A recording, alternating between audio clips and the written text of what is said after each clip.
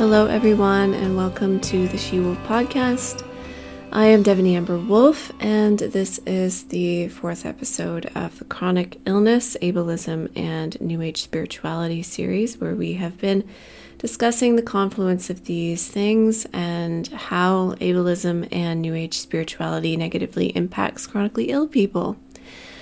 And in this episode, we're going to be covering another aspect of this, which is medical gaslighting, something that many of us, if not most of us, if not all of us to some degree, have unfortunately experienced as part of being chronically ill.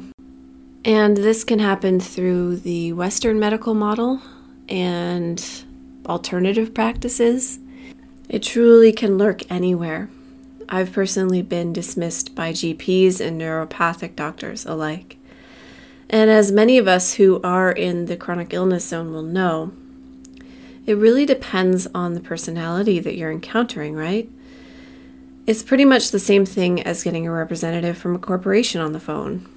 At least this is how I think about it these days. One person can't help you because, them's the rules, but then another person listening to your exact same problem can help you. So what were those rules exactly? Or did that representative just not want to help me? You really have to wonder. And the same goes for the medical establishment. Some folks get into being medical doctors, naturopaths, specialists, etc. because their family pushed them, or because they're power hungry, or because they like the idea of money. And of course, that's not all doctors. Some are good ones. # not all doctors. But some, you can tell, do not have your best interests at heart at all. And if you're a woman, it very much seems like most don't.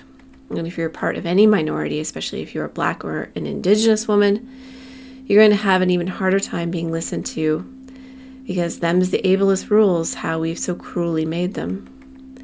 So why is this? Well, I think we can easily hearken back to discussing the structure and motivation of ableism, and how ultimately, even if women can and do fit into the ideological model of the idealized body, the foundation of ableism is male-centric. And as we've discussed in the Neurodivergent podcast series, for example, the work month at nearly every job out there over the history of time has not had paid menstrual leave. Plenty of people with uteruses have at least one agonizing day a month. Many have more. Hormones can be brutal, right? So you'd think that if this ableist mindset was hell-bent on including women or anyone that bleeds, it would, but it doesn't. Female hormones fluctuate greatly throughout a month. And if it were up to us, our productivity would be in symbiosis with our moon phase. And of course, off and on for decades, we've had our abortion rights on the chopping block, as we do right now, threatened to be taken away or outrightly taken away. As someone so astutely observed, you cannot be forced to donate blood or marrow or organs, even though thousands die every year on waiting lists. They cannot even harvest your organs after your death without your explicit, written, pre-mortem permission. Denying women of the right to abortion means we have less bodily autonomy than a corpse. So, with those two examples alone, we can see how male-centric, how patriarchal these rules of freedom and conduct are. The quote-unquote hysteria argument for why women complain about their health used to be far more prevalent, sure. We used to be institutionalized as a rule if men deemed us to be a little off. But given things like abortion rights, how far in the past is this general mindset?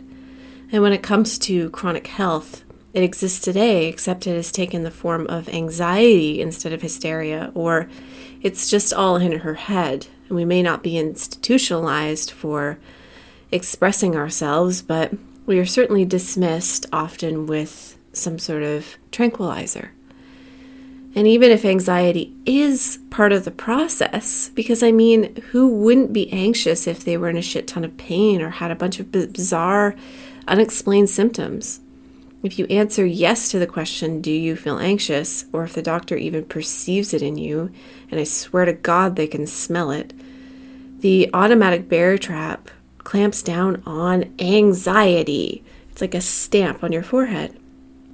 And the prescription that we're given is assumed to cure all that worry-wart brain and poof, all the rest of the symptoms, which were all in the woman's head anyway, will be gone. It's a form of magical thinking which is rooted in dismissal, disrespect, and gaslighting.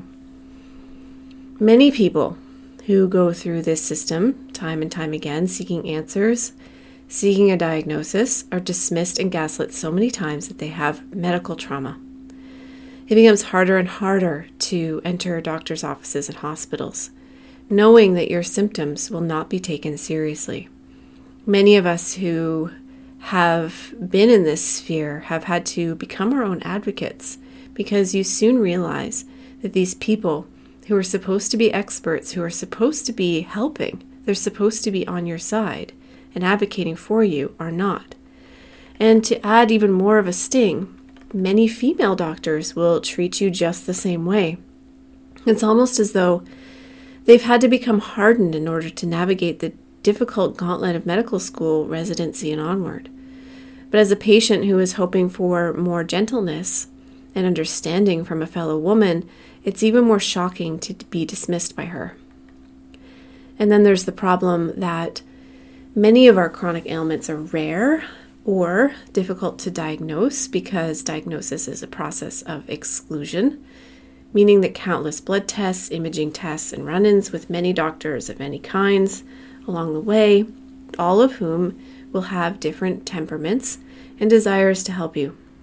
And after all is said and done, whatever tests your doctor has allowed you to do, your blood work, your imaging tests, they may look totally normal, yet you're still sick. And so the diagnosis of it's all in her head and she's just anxious may become an impenetrable wall. And it may mount up in their own minds that this is all this person is dealing with. So where do you turn after that?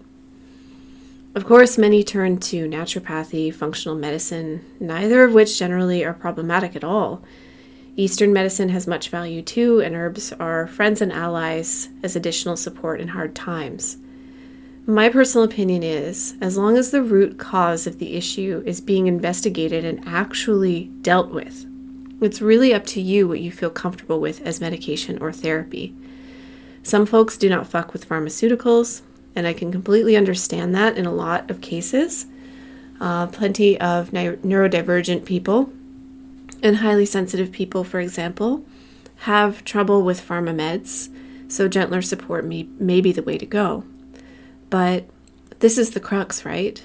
As long as the root cause is actually being dealt with, do your herbs, your supplements, and other therapies fully help you heal, or is something stronger really necessary?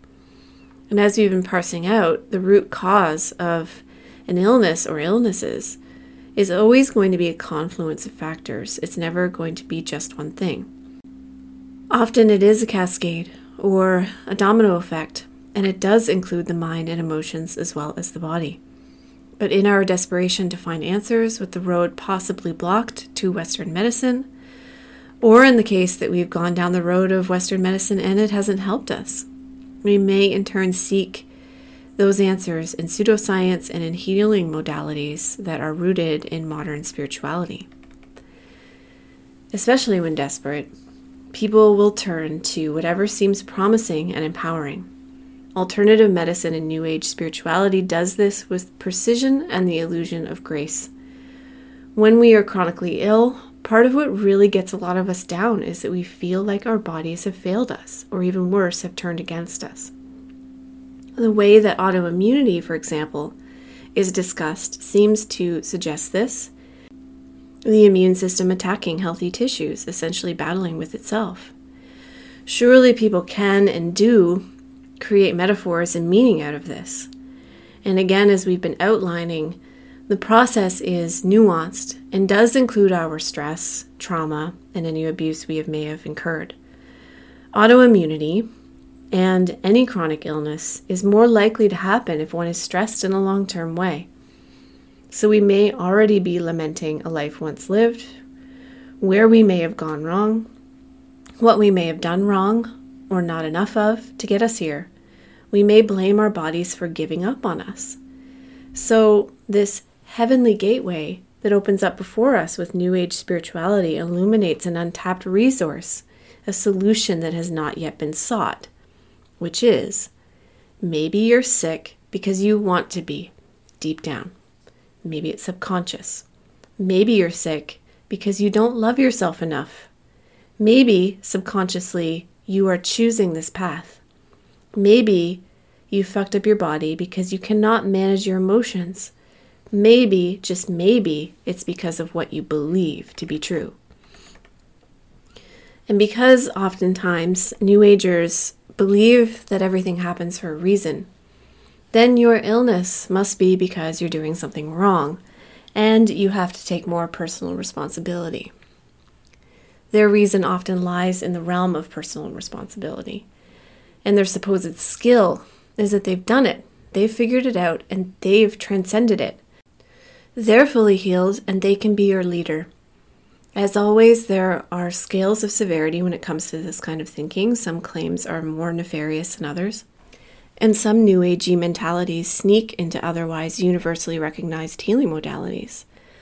I once had a naturopath tell me through a Zoom call during our second ever appointment, meaning we had never met in person and she had never physically examined me, that my numerous debilitating nervous system symptoms could not be X, Y, or Z.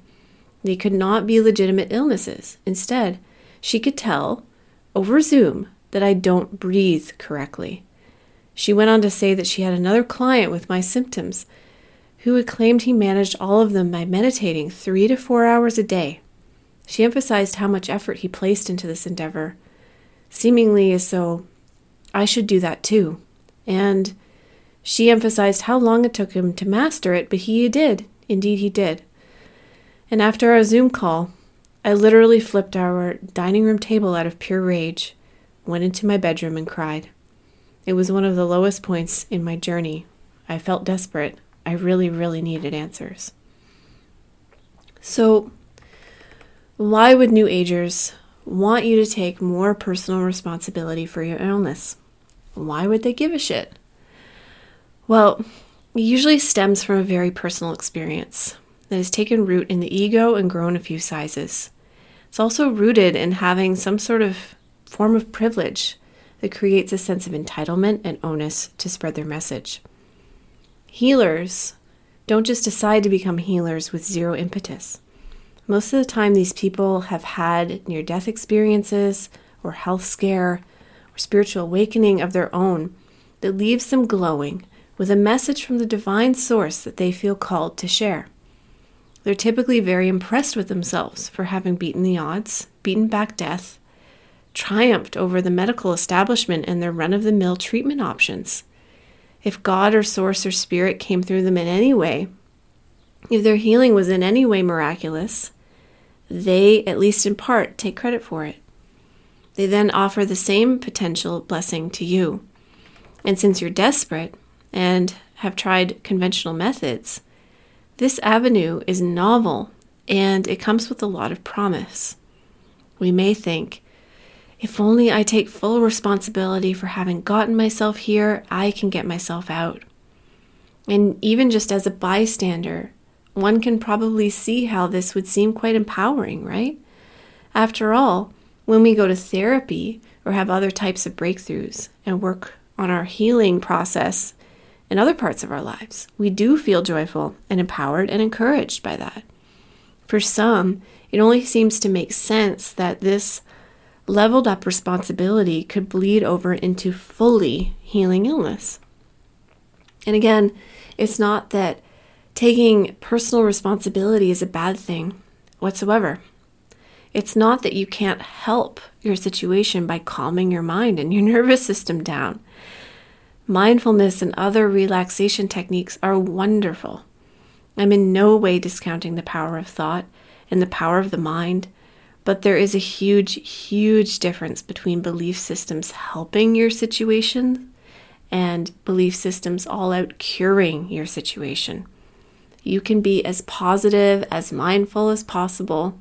You can eat the healthiest foods, have wonderful, perfect boundaries, all the loved ones that you could ever want, great work-life balance, and if the cascade of illness has happened in your body, you cannot will it out of existence with good vibes alone. And you cannot develop an illness through belief systems alone. These binary, magical ways of thinking are super dangerous. And ultimately, they are ableist because they assume that they can somehow beat away illness and so-called weakness just by being an enlightened, charmed human being. But it's false, it's privileged, and it's rooted in illusion. Everyone's body fails them at some point, even the most enlightened monks. In my humble opinion, the most enlightened thing we can actually do is accept our finitude and prepare for the inevitability of illness and death with dedication. Now, of course, not all death fears are ableist. Some are just there. A few years ago, before my own illness took hold, I was meditating on my death regularly. When I spoke about it to one of my younger friends, he reacted with uncharacteristic anger. He was simply appalled that I would do such a thing with my time. He called it a waste of time. He kept saying, "But you're alive now. Why would you do that? Just enjoy being alive." And when I tried to explain to him that this meditation was part of feeling more alive and appreciating the body that I'm in, that I won't be in forever, he just shook his head and left the room. I had shaken him up. Death shakes us up. So much so that we push away our disabled, chronically ill, and elderly to the sidelines so that we don't have to see it. But for those who are in our chronically ill lives, who do not treat us like we have the plague, there's a whole world of sweetness and tenderness. There's a whole universe of clarity and depth, existential and otherwise. We may be sick, but we haven't fully lost ourselves. In some cases, we've gained things, and there's much inside of this dimension that we live in that we'd like for you to know.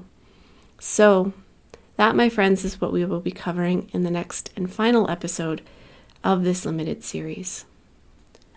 As always, thank you so much for listening, and thank you for being a part of this journey. If you feel called to, please leave me a star rating and a review if the platform allows, because it helps with visibility. Until next time, love and wolves. See you soon.